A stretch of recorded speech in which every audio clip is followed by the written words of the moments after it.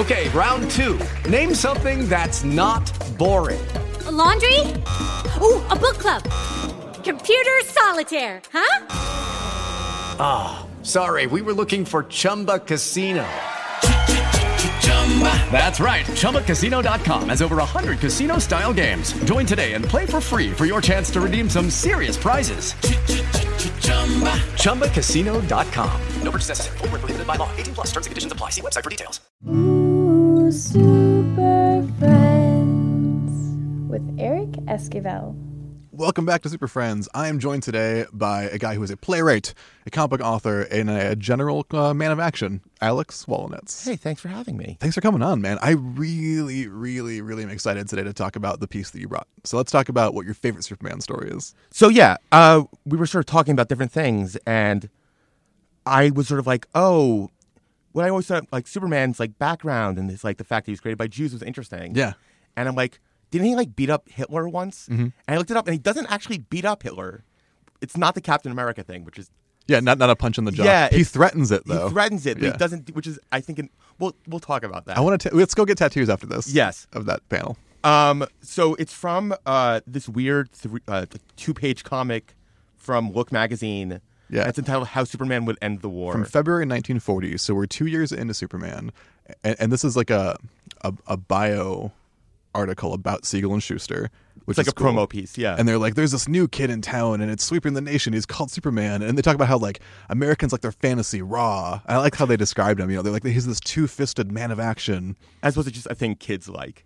Yeah. But they're talking it up like it's this cool, like, Playboy, sophisticated kind of thing. Yeah. And I really like that in the modern era, we're like, oh, that Boy Scout, he's so lame. But back in the day, he was, like, throwing around, evil people, like landlords who charge too much money and yes. like fighting like people who beat their wives and stuff. And he was this like social avenging angel.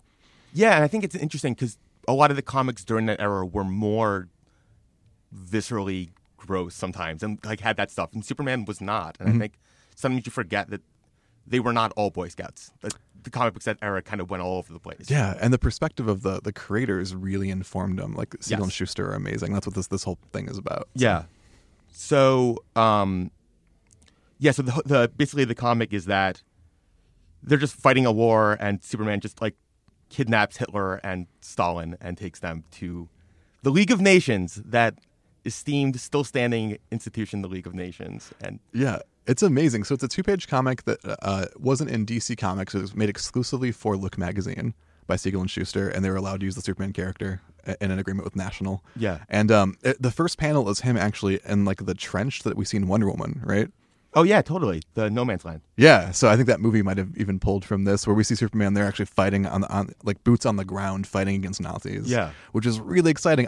I wish that in the modern era we had stuff like that. Like, I would love to see him fighting Al Qaeda. I would love to see him more of like taking an active role in a real world scenario. Yeah, and I mean we can get into this a little bit more, but like the interesting thing is that this is still early in the war. It's like the U.S. is not really that boots on the ground yet. Yeah. And there was a huge divide over whether to enter the war and not enter the war. And we'll get into this a little bit more, but there was a huge issue for American Jews didn't want to be seen as overly promoting intervention. Yeah. They wanted the U.S. government to intervene, but they were sort of still new immigrants and didn't want to seem like they were subversively controlling things. They didn't want to stand out. Right. Yeah. So they like pressured it, but they didn't want to come out too much. And almost there was this movement of like, no, don't go in Europe because we are here and we don't want you to hate us if it goes wrong. Yeah. So oh God, what a hard position to be in for an American Jew. Yeah. So there's sort of like this soft influence thing where it's like, we as Jews are not saying you should go fight in Europe, but Superman can go. Yeah. And yes. This is the first time that Superman refers to himself as non-Aryan too, yes, which I really liked. He's like, Hitler, I'd like to land a non-Aryan punch on your jaw, but instead, and he takes him over to the military. Put me down, you're hurting me. It's so awesome. So because like we talked about before the podcast, the name Superman comes from what? Nietzsche. Yeah, the Übermensch. Yeah, the Übermensch, which inspired. Which is like, I think ultimately nihilistic view of like humanity is like, society is bad. We need to completely reconstruct society to make this perfect man who does all of this stuff. Who's above good and evil, which yes. is like a nonsense, cowardly, 14-year-old edgy boy yes. way to think about reality. beyond good and evil nonsense. So I think like what's interesting is that like they've now changed the translation of Übermensch to like the Overman, like the greater man. But when Simon & Schuster, like when this came out, Siegel and Schuster, I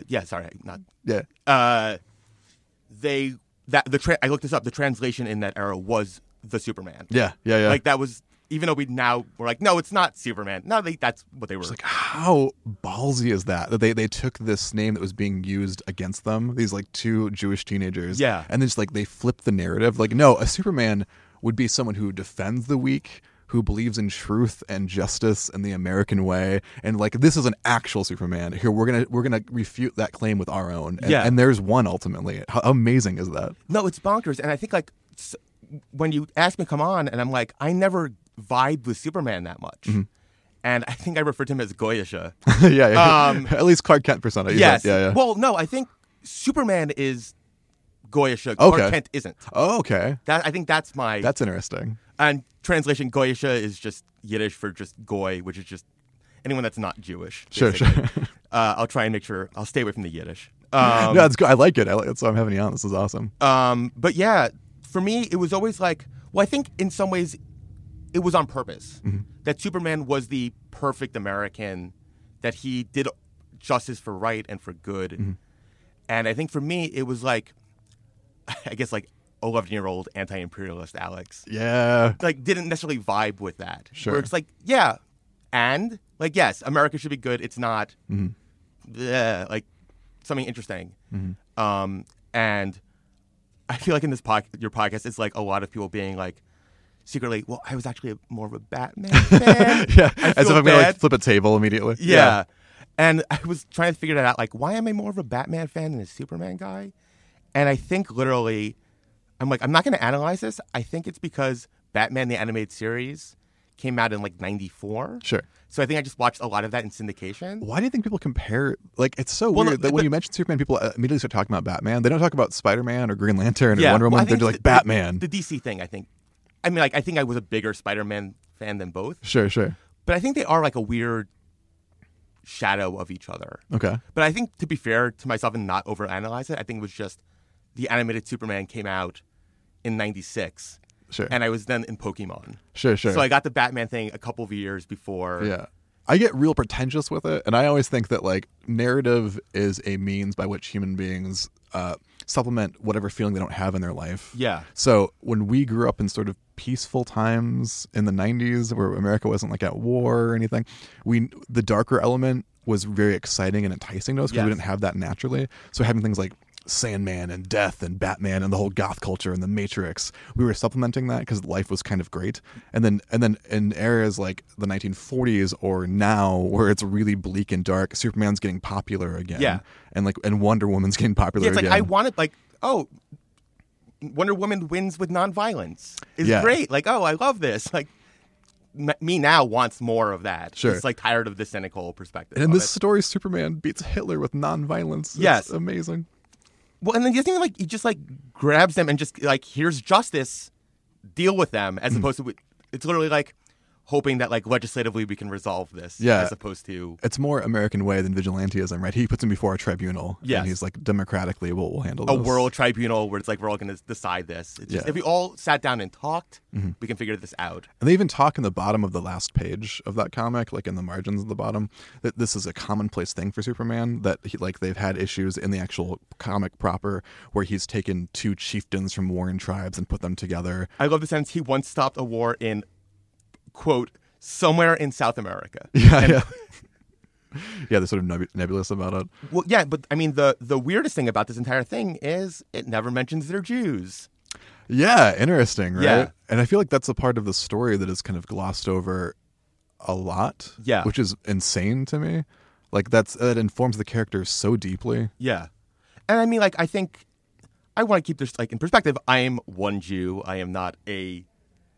You count as two Jews to me. Yeah, okay, I like you thank so you. much. But yeah, I want to like make sure that going forward, like my Jewish experience is, I'm not speaking for absolutely all Jews. Yeah. You're not a sanctioned mouthpiece of anybody. You're yourself. Yes. Like any other guest in the podcast talking about your own life and your own experience. Yes. Yeah. But like when I talk about like Jewish inspiration, this is my interpretation of it. This is not Gotcha. copyright. Like Gotcha. But yeah, so like Siegel and Schuster were children of immigrants. They came end of the 19th century there was a big wave of Jewish immigration. It's actually when my dad's father moved from was in Belarus, then Palestine, then came to America. Oh, wow. So it's a similar time. Cool. And it was sort of this moment of like mass immigration where they let a lot of people in. And then in the 1920s, there was a huge backlash against it. Yeah. So they're writing this series in a time where they're seeing a lot of anti-Semitism and a lot of anti-immigration rhetoric coming out nationally. I wonder what that's like. Yes. So they're sort of writing this reaction to it. Yeah. And the comic book industry at that time was basically a lot of artists and writers who came to New York couldn't get hired by most of the advertising agencies or art places because they were Jewish. Yeah, yeah. So the comic book industry was basically the only people that would take them. Guys would change their names too. Like Kurtzberg became Kirby. Yeah, Jack I Kirby. wrote them down. Like the joke is always like that Stan Lee was Stanley Lieber. Like Yep. it's just literally his name. Yep. And it's like, I mean, Jon Stewart still does that now. Like it's Jonathan Stewart Leibowitz. Yeah. Frank Black does that too. Like Schwartz, right? Is actually his name. Yeah. Joe Simon was Jaime Simone. Yep. Like they are Jews. Yeah. And Adventures of Cavalier and Clay, which is a great book, sort of I love that. does a fictionalized version of what the industry was like back then. Yeah. Superman, my experience is like I'm a Chicano guy and like we're in a period right now where we're not anywhere near what you guys experienced at all as the Jewish community, but it's scary the parallels that we're having. And like guys, like I loved George Perez when I was a kid, and he used to leave the tilde, the accent mark off of his name to get more work. And like guys like Jose Garcia, whatever. There's a bunch of guys who have like changed their names or shortened them or been miscredited throughout the years, and it's a weird balancing act because like they know that people who share that background are going to know. Yeah, it's like this weird whistle. Like we can't make everyone know this, but I'm this. Yeah. Like, The little bits of Hebrew they sneak into the Kryptonian language. Yeah, like Kal El is Hebrew from like mouth of God. Like, yeah, I love that. It's little winks and nods to Yeah. the community in a time when like you couldn't go full out, unfortunately. Yeah, and like I wrote some stuff down just kind of want to make sure I get it right. Yeah. But like Siegel wrote for a time under another pseudonym of Hugh Langley, which is just like the most like ridiculous name. And I actually found this thing I didn't know. Zisha Breitbart. Do you know about this? No. So he was like this he was called like the Jewish strongman, and he like went around to like circuses and stuff in the cool. 20s and 30s. Yeah. And was just like this big burly Jewish Jew. And like they were writing that like there's no way that Siegel and Schuster didn't see this guy as kids. Oh, cool. And like, if you look at him, like it kind of looks like Superman, like he's this big. Didn't he like wear like the red trunks outside? So Yeah. like the costume looks sort of like Like that. yeah, again, Cavalier and Clay stole all of this. Yeah, and yeah. just like made it a fictionalized version. But like they were sort of like looking at this image and then making it into something that was acceptable to Americans. Do you think that they wanted to make Clark Kent a Jewish character, and an editor told them no? Or do you think that they just never pitched that because it wasn't imaginable? Yeah, I don't think it would have worked. I don't think kids would have. It was primarily for kids. I don't think kids would have gone it. Why is that? I mean, I think you want to make something at that era for kids that the idea of like, oh, this character is this that's different. You're not going to explain the difference between religions, but Sure. this idea of this outsider who comes in out of nowhere and is hated, but then does good things. Yeah. Kids will understand that. Yeah, it's so universal. Like we're talking about, like being a Mexican guy, like the idea of an immigrant coming here. He's literally an undocumented immigrant, Yes. Clark Kent, and like that's really powerful. And it's just such an American story that any ethnicity can like glob onto and be like, which oh, is that's why me. Why I'm glad he's not Jewish. Like I'm glad that anyone can put themselves on him. Yeah, they don't explicitly make him anything. There's been times when they're like, he's Protestant, and everyone's like, shut up. Like he's whatever I want him to be. Calm down. His religion is what we want America to be. His religion is truth, justice, and the American way. And Right. there's nothing more beautiful than that. And everyone has a different definition of American way, which can be good or bad.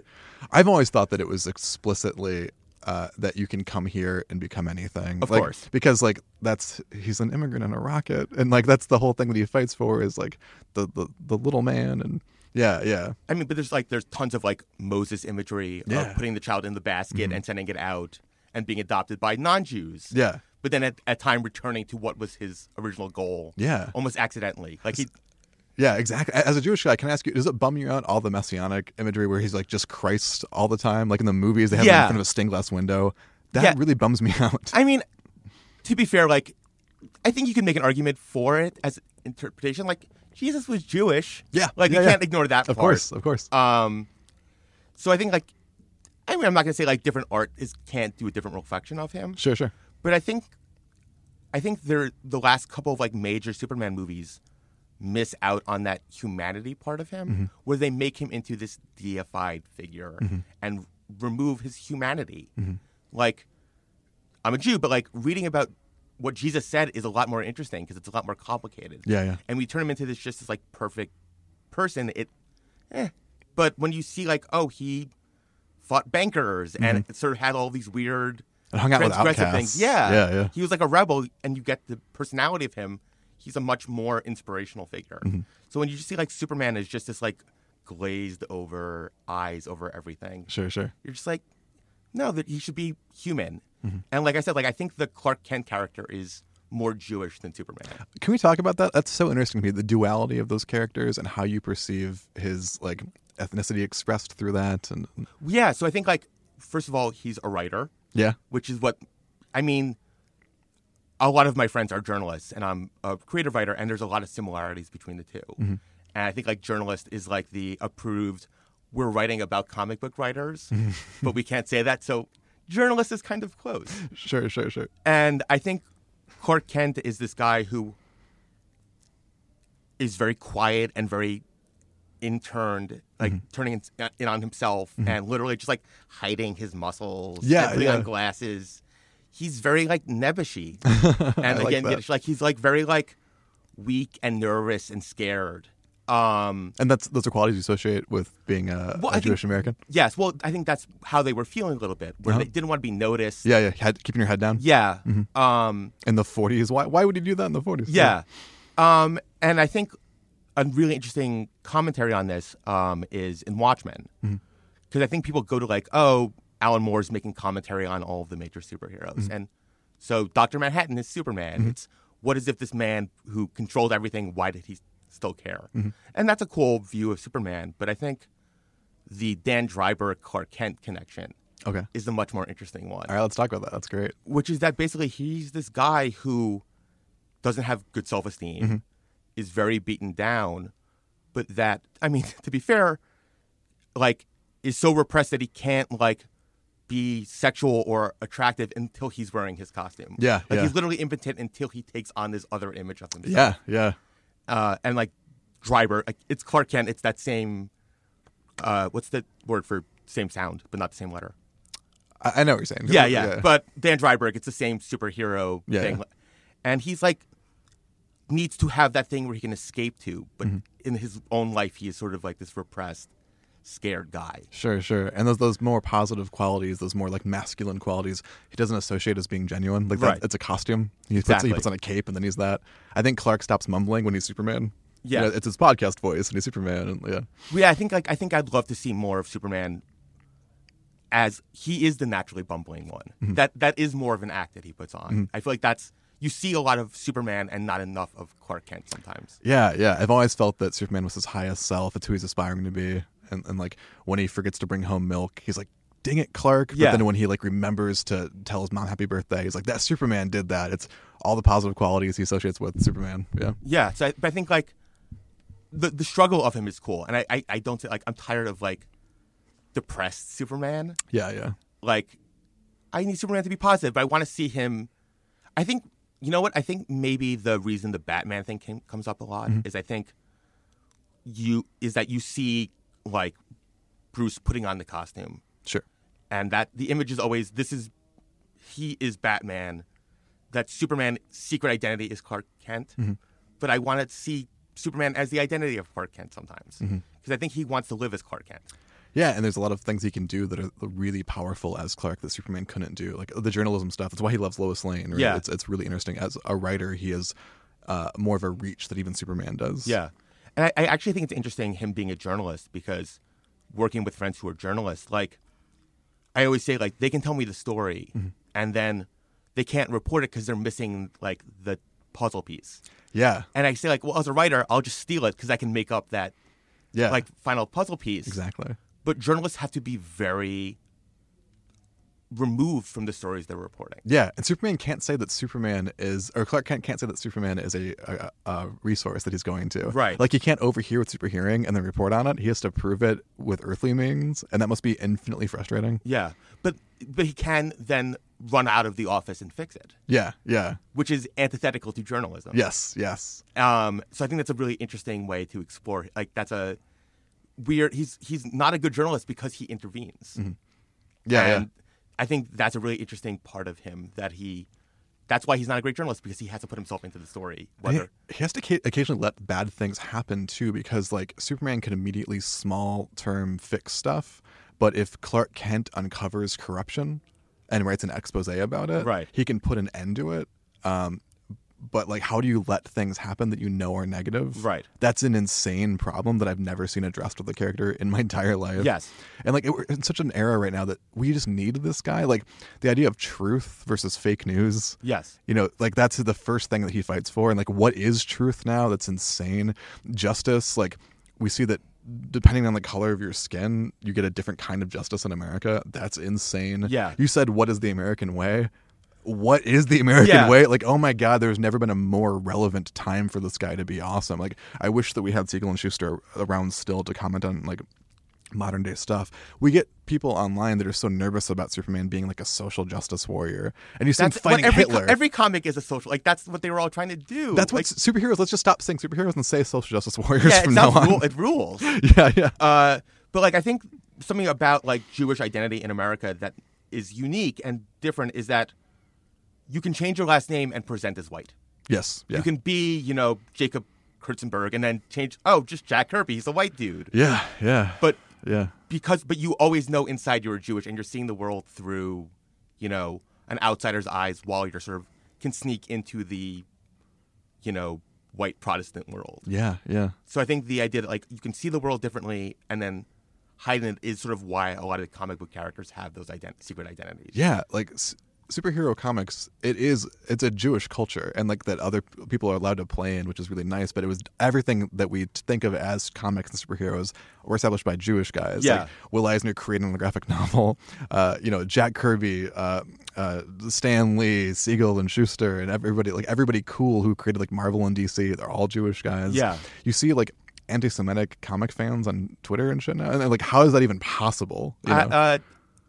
Frank Miller. But he's a Jewish guy too. Yeah, but the weird fashy elements of it. Yeah, it's so interesting, man. I'm really excited that you like attached to the character this way. I've never had anybody talk about this with me on the podcast before. Oh, thank you. Yeah, no, I think, and there's like a lot of like the clearest connection from like Jewish literature is the concept of the golem. Yeah, let's talk about that. I mean, later on, like the Thing is literally the golem. Yeah. But it was sort of this ancient mixture of like religion and ingenuity, where this rabbi in the 1800s in like Europe, the town was being attacked by Russians for during like the pogroms and these different attacks, and he literally builds this man out of clay, which is very Adam and Eve. Yeah, and he's this huge sort of rock dude who protects society. And he on his forehead he draws a special character. Yes. That is the, what is it? It's the Hebrew word for emet, which means truth. Okay. Oh, there we go. Oh, amazing. My mind, smoke's pouring out of my ears right now. And it animates the golem. Right. And he protects this village of Jewish people, right? Yeah, but the point is that power can be all corrupting, and power, especially not divinely created power, when man creates it, man can go, like too much power is bad. So there's this fall safe, which is that if he ever starts to attack too much, you erase the first letter on his hand, and it changes the word from emet, which means truth, to met, which means death. Oh, okay. And that's like to sort of like shut him down. Is that like apocryphal, that story, or is it actually in text? No, it's not in the Bible. It's like a folklore thing. Okay, that's really cool. I've heard that before, but never like that the word had to let you erase the first letter and it becomes death. That's really interesting. It's like this cool way of like erasing it. And like one of my plays, it's a time travel play, and so the name of the play is Ravel. Okay. And the way it's called that because he finds this time machine that just says travel on it. And he literally alludes to it, the golem in the play and the thing. But, Cool. Can I read that? Yeah, go ahead. Excellent. But I sort of took that concept. So the word is that in order to turn on the time machine, you have to press the word T, which covers up the letter T. So you just see ravel. And the word ravel is the opposite of unravel. So it basically means to like screw things up and to completely fray everything. Yeah. Which is what time travel is about. That's cool. So it's sort of like, oh, I took this thing and then made it into a modern version of it. I love that, man. That's awesome. So you did what all these guys did, creating superheroes. Yes. Even the idea of like creating a built-in weakness is very superhero-y. Yes. It's like having a kryptonite or something. And I mean, sometimes I think that's, oh, you're a Jew. We figured it out. Yeah. And, you know, I think it's that lingering self-doubt is usually the weakness. It's the part where you want to hide yourself. And being revealed as yourself in a different light, that's usually like Superman's literally a different light makes him weak. Yeah. Is sort of that narrative thing of this is the thing I feel self-conscious about myself. Sure. Is usually your weakness. Is there like an inherent sort of self-deprecating modesty, do you think, in Jewish masculinity? Yes. That is present in Clark Kent, too? Well, I mean, I don't want to talk about Woody Allen right now because that's a whole different conversation. But Philip Roth, there is this image of Jewish men feeling very demasculated, very repressed. And I think it's because very religious Jews, men are not supposed to work. Men are supposed to study and be scholars, and their wives are supposed to pay for it. Oh, I had no idea that was an element of culture. So explain that to me again. So like so women are like the earners. In the household? They clean. They do other. Now they'll clean. They'll do other things. But the men are supposed to be the head of the community and study all day, but not working at all. No. So how does that work in society? It was sort of like a society thing where like you do that and then you had a job on the side. But that when it was a Jewish community, it was just sort of you did all of that and then the jobs that white people let you do. Okay, I gotcha. So like a lot of the jobs that Jewish people are attributed to, and it's like, oh, the Jewish conspiracy that they control everything, is mostly because a lot of it was that in the Middle Ages, Jews were the only ones to allow to bank. Okay. Like the oh God, I can't think of it right now. The Shakespeare play, Venice. Why can't I? If it was a comic book, I would have told you 10 minutes ago. It's okay. Keep man, going. I'm so embarrassed. We'll edit it in. Yes, thank you. The Merchant of Venice. Yeah, there you go. There it is. Yeah, took me a second. It's literally about the fact that Jews were the only ones that could do banking because technically charging interest was against Christian values. Oh. But Jews could do that because they were not Christians. Like for their Christian bosses? Yes. So they were okay. So it was okay infinitely if funny. the Jews sinned. Oh my God. So a lot of those jobs that Christians couldn't do, they gave to Jews, but then they're like, okay, so we'll bank. Read benefits from. Yeah. But what a sort of interpretation I take a lot from it is that the Old Testament, I shouldn't even be calling it the Old Testament because it implies that the New Testament is as valid. I like to call it Jew. It's the pre-crisis testament. Yes. It's I always joke that like the new Jesus is like the cool retcon sequel where it's like God isn't as mean. He's a much cooler dude. Yeah, he's Kyle Rayner. Yeah. He's not Hal Jordan. Yeah. But that all of the, Jewish figures argue with God. Mm-hmm. God tells them to do something and they're like, seriously, why? Yeah. I'm going to have to kill my son? Like, this is kind of screwed up. That's interesting. Yeah. Like, Moses gets mad and, like, hits a rock, and that's why he can't go to the promised land. So I'm thinking of, like, Will Eisner illustrations of just guys, like, shaking their fist at the heavens. That's every Bible story. Yeah. Noah's like, why do I have to build this boat? Like, this is ridiculous. Seems a little much. Yeah. Like, and why me? Why are you making me do this? Yeah. You could have picked anybody. Mm-hmm. Why me? And God's just like, because I told you to. Mm-hmm. So I think that superhero thing of why me? Why do I have these powers? Like the reluctant hero exactly. step in the Campbell journey. Yeah. So I think that's where a lot of that comes from. Interesting. Oh, it's so cool. Like, why are we the chosen people? Why are we the ones who have to be just as opposed to everybody else? All this responsibility that comes with this power. It's very like Peter Parker has that too, also created by two Jewish guys. Yes. That's so interesting. And the thing is that, like, Judaism is one of the rare religions that does not proselytize. Mm. It doesn't go around asking more people to be Jewish. Yeah. In fact, it's very hard to convert to Judaism. Mm-hmm. Versus every religion is like, we want you to be Christian. Versus Jews take on this thing like, we are the chosen people. we got to be this small little pocket. We don't want to get bigger. Sure. So it's like that separation where you feel different than everyone around you. I gotcha. Is very superhero-y. Yeah. I guess even with Kryptonians too, where there aren't that many of them, and it's a very like bonding thing. Yeah, they're flying it from Europe and then just stuck in the U.S. Okay, I'm gonna quick go read the Talmud real fast. Sure. And we'll be right back. Yeah, like 5 minutes. Yeah.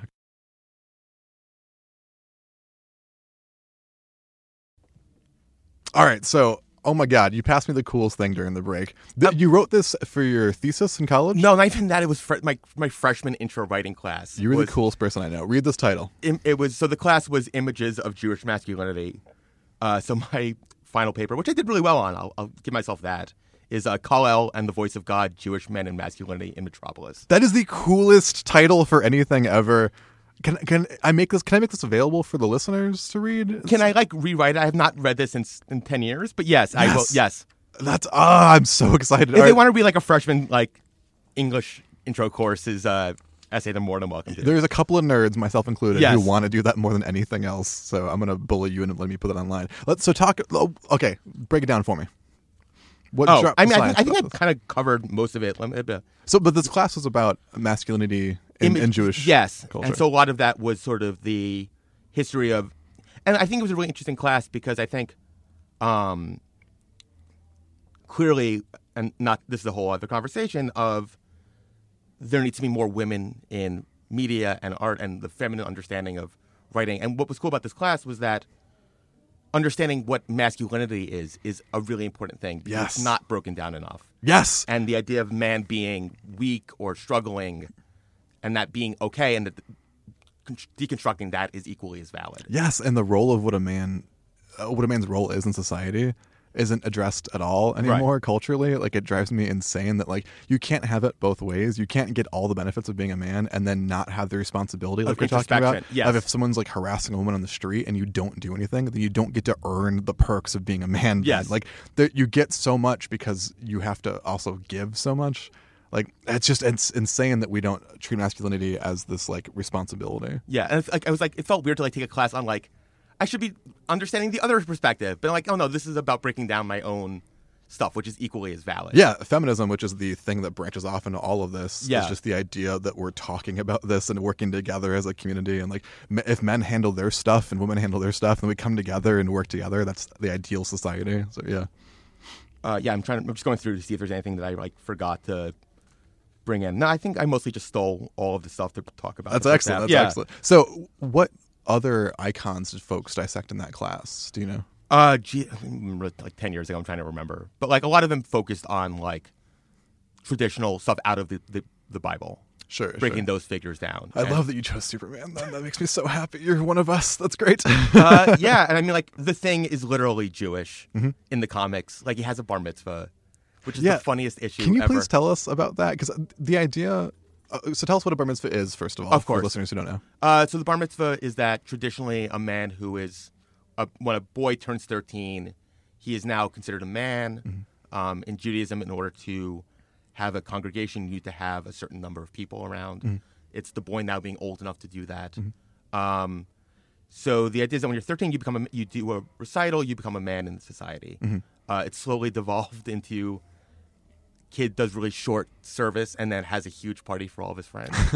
I love that there's a thing in culture. My theme was Japan and anime. That's amazing. Which is a whole other thing. I think every culture that is healthy has that sort of thing for boys, where there's a ritual where you ascend to manhood, and there's the understanding that there's a lot of stuff that comes with that, where you get stuff, but you also have to do stuff for it. And I think that the reason we're failing as a culture right now, men, we're acting like just monsters, is because we have given that away. We're not engaging in that ritual anymore. Yeah, and we leaned into the party part afterwards and not the responsibility part before. Not the here's how to take care of business, here's what a man is, kind of stuff. Yeah, I don't know. High school should really just teach, here's how banking works. Here's how to write a check and do your invoices. Here's how to talk to a woman. Yes. And there's no boy that doesn't want to know how to talk to a woman. Oh my God, it's the most popular thing in the world. Here's how to solve an argument without having to hit your friend or get hit by your friend. Yes. Here's how to not emotionally react to criticism, you wuss, by throwing a punch. Here's how to just be a man and take an insult and I think this not is why care. all of my friends at high school were pretty much girls. Yeah. Yeah, it'd be amazing. And I love that there's Judaism had that built into it of like, here's how to be a man. It's awesome. like quinceañeras are the same sort of idea. Yes, exactly. Yeah. I hope I pronounced that. Yeah. Okay. There's these cultural rituals that are so important, and we scoff at as modern people, and then society crumbles. Yes. Yeah. Well, I think we forget the importance of what they mean as opposed to it's a party. Yeah. Oh, I get a check from my grandpa. But yeah, so the funny thing is that traditionally, the idea is that after you live, like my grandfather, when he turned 83, traditionally the idea was that a regular man that was not living to 120 as all the forefathers did, 70 was like an expected lifetime. Sorry. So after he turned 70 and then became 83, the rabbi said, "Oh, you can get a second bar mitzvah," which is such an interesting idea because it's like a second life. And it was great because this was a man who lost his family during the Holocaust and had built up this whole family to have this celebration for him when he turned 83 to have this second connection to society was really cool. Yeah. And I guess I wrote down who wrote that Thing issue of Fantastic Four. The rabbi tells him that now that he's been the Thing for 13 years, he can now have another bar mitzvah. He didn't have a first one. Yeah. But now that he's been the Thing for 13 years, he can have his bar mitzvah as now. a superhero. It's so cool. But then like he goes like gambles with all the other superheroes afterwards. But it's just this like funny thing where it's like this weird metatextual thing where he's like literally looks like the Golem. Yeah. Is now just hanging out. Oh, it's so awesome. And it's actually I think this is a commentary of it, which is that basically in this issue of the Fantastic Four, I wrote this down. If anyone wants to look it up, it is number 56, volume 3. Okay. The story is about the Thing going to his old neighborhood in New York City, and there's this old man who owns a Judaica shop, like a pawn shop, and he's like reteaching him about his like Jewish lineage and coming back to the community. And then the Thing comes in one day, and the guy's been beat up by a supervillain, and has like a heart attack, and is out in the street, and the Thing is able to save him. Awesome. And what I realized while I was researching this is, that's how I want to make sure I get this right. One of the boys who wrote Superman. His dad died. Yes. Yeah. I can remember which one. I want to check it down. But yeah, that his dad got robbed, had a heart attack, and his son was not able to save him. Yeah, and that's a lot of the Superman power fantasies. Right. What if you could save your dad? Yeah. So I feel like the fact that this guy wrote this issue about like a Jewish character and literally made this commentary, I think it's like a direct allusion. I agree. Yeah. Of the superhero was able to then save. Yeah. That's always how Jonathan Kent dies too. Yes. You know, as an every incarnation of Superman, it's always a heart attack too, because that's how his dad Yeah, died. it's not the violence of it, but it's the reaction to the violence. Yeah, it's almost the heartbreaking that I live in a society that this would happen to me. Right. And Superman goes back just to correct that society. Yeah, which I think is an important thing. It's not reacting to violence, it's reacting to that someone was so destroyed by society as a general. That's also how Batman's mom died. Martha died of a broken heart. Yes. It was that his dad got shot and then she had a heart attack in response to watching that happen. And she also had the same name as Martha. Oh, it's like that would be a cool thing to I didn't realize that. It's like a cool note. They're like, oh, they both have the same name. I wouldn't write an entire movie about it. Listen, that's why you didn't make the millions of dollars. That's true. Yeah. How dare you? But yeah, no, like there's a lot of cool, and again, like I think the point of this is that like it's good because any immigrant can put themselves on top of it. And in America, 99% of people are immigrants. Yes. So yeah, unless you're a native person, you're an immigrant in this country. Yeah, and it's actually really interesting because like the whole comic book industry faced a ton of trouble in like the 40s and 50s going forward because there was this idea that comic books were subversive, that they were trying to like Jewish and communist ideas were like trying to like trick children into accepting each other. God forbid. I'm always so interested in that coded language where they're like, it's a corruptive influence. You could like just say Jew, just come out and say Jew. We have like, I'm a straight edge person, and like in the community that I grew up in Tucson, that was always like, they would say like thug and drug pusher and drug, like meaning like a brown person. Yes. And I was like, oh, like I know what you're saying, and you're like kind of dancing around this issue, and every culture has that like way to be like, I'm not racist, but yes, I'm like, sneaky, yeah, you are. Yeah. For some reason, Brock was called uppity a lot, which is really interesting. Yeah, Clinton never got that, and shrill is also a. Yeah. Only one gender is ever referred to as shrill. Bitchy. Yeah. Yes. Mean. Yeah. No, and I think it's the comic book connection is really cool. Where it's X-Men is another example where it's X-Men. I feel like X-Men is, to me, when I read it, it's a purely anti-Semitic thing. It's Jews being attacked as a minority.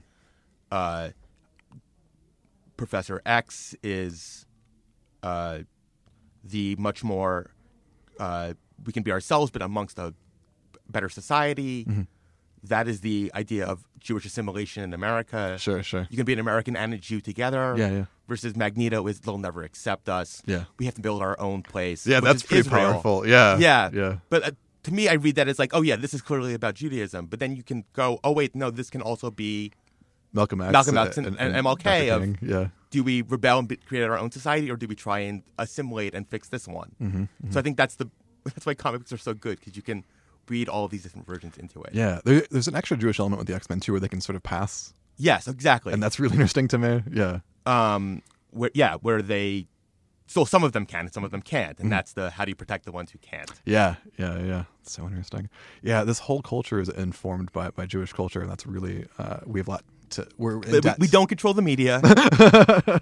If we did, I wouldn't be doing podcasts. That's I'd be why I a had much you better on job. Here. I was going to ask for a gig, man. Oh, you I can help. Okay, all right. I think like that is the question of like why do Jews end up being in these positions? And I think there is like that weird introspective part of ourselves, and also we can't be in these other positions because institutional anti-Semitism. Yeah, exactly. Yeah. And also I think having just a cool perspective of like being half in and half out. Like you said, you're like kind of white, but kind of not. Yeah. And that's an interesting space to occupy. Like someone might like start talking about like immigrants to you. Yeah. And then not know that your family experience is like a bunch of immigrants. Exactly. Like it's really interesting to hold that spot in society. And I do want to like make sure I like keep this in perspective, which is that I am an Ashkenazi Jew. Oh, what? Ashkenazi? What's which that? Is basically Jews coming from Eastern Europe, which is the majority of American Jews. But I want to make sure that there is other perspectives of Sephardic Jews, which are Jews from Spain and South Europe, who present as Spanish. And so they face a different kind of reaction. So like Jews, I have to remind myself sometimes that like the Jewish reaction, I'm a white Jew. There are more Middle Eastern Jews. There are Spanish Jews that face different things. Yeah. So I want to make sure like that Judaism is like I'm as an Ashkenazi Jew who came at a certain time. It's a very different experience for different kinds of Jews. But in general, there is a shared thing. But I want to bring up that there is, issues with race relations within the Jewish community, which are an issue. Yeah, which is frustrating because like we're supposed to be better at this. Like we know the bad problems with this. Like, so yeah. Jews are not perfect. We're not great. It's just I think any like minority group, which I hate that word, like not group, but but like you're sort of looked at as a spokesperson for your entire community. Of course, yes. Like, all right, speak for all women now. Just start doing like it's such a pressure. And it's like when you're talking to somebody who's outside the community, you defend it. Yeah. But then when you're talking with people within the community, you just criticize it. Yeah. Like no one else can know we said this. Yeah. And even Superman sort of has that where he answers for the crimes of all of Krypton all the time. Like whenever any villains talk to him, they're like, well, your dad created the Phantom Zone and like your culture did this and this and this. And he's like, I didn't. Like I live in Metropolis and I don't know what you're talking about. Yeah. But you have to be the symbol of your people all the time. It's so taxing. And he also has the demand of why'd you save this person and not this person? Yeah. From the other side. So there's no middle ground. So as an adult, you got really interested into Superman. As a kid, you were in the Batman. I was Batman, and then I was Pokemon, and then most of my teenage years, I was really like anime and manga. That was like my thing. That's cool. And then sort of coming back around, I sort of was able to view comic books as their own thing. And I think a lot of cool stuff. I started reading like Harvey Pekar and all of these other cool, perspectives, and sort of came around. I'm like, okay, superheroes can be their own thing. And I think the movement towards of giving them their own sort of like short stories of here's a beginning, here's an end, made it a little bit easier for me to get back into. Sure. As opposed to like the ongoing narrative. When you come into something as, a 12 or 13-year-old and you're like, where do I start? And there's just the nerd fandom has its own issues. Sure. Being that like well, you got to read this, and you're not a real fan unless you read these things. Yeah. Was always like why I couldn't get into it. It was like, Yeah, where do I start? Versus like anime manga was just really starting to become really popular. I guess like 2002, 2003. Yeah.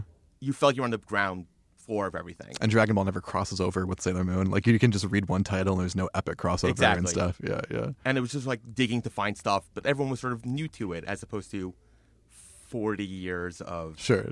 stuff to keep up with. It's funny, comics culture is its own community where like we defend it to outsiders, and then within you're like, are you Marvel or DC? Are you Superman or Batman? Are you this or this? Well, yeah, I think like that is I think like there is something to. I feel like there is more introspection on the Marvel side of being a superhero. Really? Well, because I think like. I think maybe is that like I feel like Superman, Wonder Woman, Batman are more like these like Greek gods where they have their foibles, but they are ultimately like these figures that have to continue existing. Okay. Versus Marvel characters can come in and out of popular, but they're all sort of much smaller scale.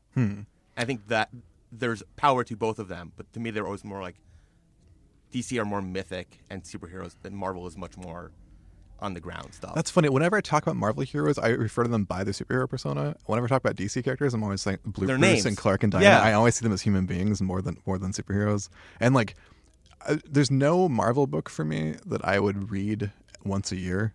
There's no like Dark Knight Returns. Of course. There's no Superman Birthright over like at Marvel. There's that's just what that they are like these texts that are testaments to them. Sure. But the idea of just like, oh, Batman hanging out doesn't work versus the other characters of Marvel hanging out together works. Yeah, you don't see the Justice League getting shawarma together. Exactly. I understand that. That's interesting. Which is neither good nor bad. It's just a different, to me, that always felt like a very different vibe. Sure. So you mentioned how Judaism affects your work, like the time travel story. Yeah. Do comic books affect your work, or like the stuff that you were into as a kid when you were in anime and manga? Totally. It's. I think for me, I'm trying to think, but like, I mean, everything influences you all the time.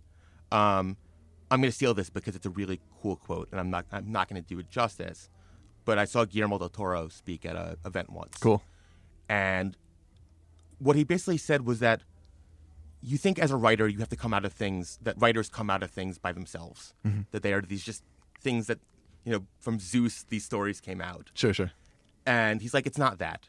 It's more like a fairy tale where you walk around a forest and you just pick up things. Like, oh, here's an acorn. Here's a piece of string. Here's a button. And you don't know why you're picking them up. They're just cool things to pick up. And then halfway through the forest, you run into a goblin. And in order for the goblin to get you past, you need to give him the button. Sure. And in order to pass the broken bridge, you need the string. And he's like, that's what storytelling is that you live your life picking up all of this stuff. And then when you want to regurgitate it, you need to translate all the stuff that you know into a new thing. Yeah. And that's storytelling. That's so cool. I like that a lot. And for me, it was like, I can't write anything because I can't think of anything that's not based off of something I've already read. Yeah. Or experienced. It's like, no, you just have to take all the stuff that you know and transmute it into something new and different. Yeah, the way that Siegel and Schuster did. That's all stories, is taking stuff and then just rewriting it. Taking the legend of the Golem. Exactly. And then putting a cape on him. Yes. I love that. So for me, it's like, yeah, all of the things that I read and experienced inform that. And I think one of the things that, when I heard him say that, I was the thing I needed to hear to start writing. Sure. So it's like, I can't come up with anything completely original. Nothing's completely original. Yeah. All and that there's stuff power in you. that. I love being a part of a continuity of humanity. Yeah. Not a continuity in a comic book sense, but a continuity of human beings that were carrying these stories forward. Like the Superman story should never die. It is so important to culture that it should be going on forever, long after we're all dead. And I hope people keep retelling it because it should only get better and it'll only help us more and more. And it's the same thing with Judaism, obviously. Yes. These are amazingly powerful stories that humanity can't forget. And when you forget, we see what happens. We were talking about like masculinity degrading. Like there's consequences for losing these things that are so useful. And the struggle with them, is that you need to recognize the struggle with it. That it's like there is a power to Superman doing all these things, but the fact that it is hard is what makes it more inspirational. Not that he just does these things because he's good. It's I forgot my girlfriend's birthday is as equally as important as saving the world. Yeah. He has an introspection is important. Yeah, that humanity to it. It's really cool. Speaking of humanity, You're an amazing person. I'm really happy you came on thank you. today. This was excellent. One of my favorite podcasts we've done so far. This awesome. is Thank really you. cool. I'll say that on air. I don't care. This is amazing. If people want to engage your work and read what you've done and talk to you, where can they find you online? Basically, everything is at Alex Wolinetz. I try and keep it simple. Would you mind spelling it for me? Yes, of course. It's WOLINETZ. And Alex, just A-L-E-X. Just ALEX, yeah, regular spelling. So that you're on like Twitter and all that Twitter, jazz. Facebook, Instagram. Yeah, if anyone wants to read my stuff and you can't find it, email me. You can probably figure out what it is if all of my stuff is Alex Wolinetz. And I'm on a very popular email account. You can reach out to me and I'll send you stuff if you want to read it. Cool. And we'll post some stuff on the actual website Yes, too, of course. if you're cool with that. This is amazing. I'm looking forward to all of your upcoming comics and plays and TV shows. And I'm excited for yours as well. Excellent. All right. Well, thanks, man. Until next time, everybody. Up, up, and away. Woo! Ooh, Super Friends with Eric Esquivel. Hey guys, it is Ryan. I'm not sure if you know this about me, but I'm a bit of a fun fanatic when I can. I like to work, but I like fun too. It's a thing. And now the truth is out there. I can tell you about my favorite place to have fun. Chumba Casino. They have hundreds of social casino style games to choose from with new games released each week. You can play for free anytime, anywhere. And each day brings a new chance to collect daily bonuses. So join me in the fun. Sign up now at ChumbaCasino.com. No purchase necessary. VGW Group. Void where prohibited by law. See terms and conditions. 18+.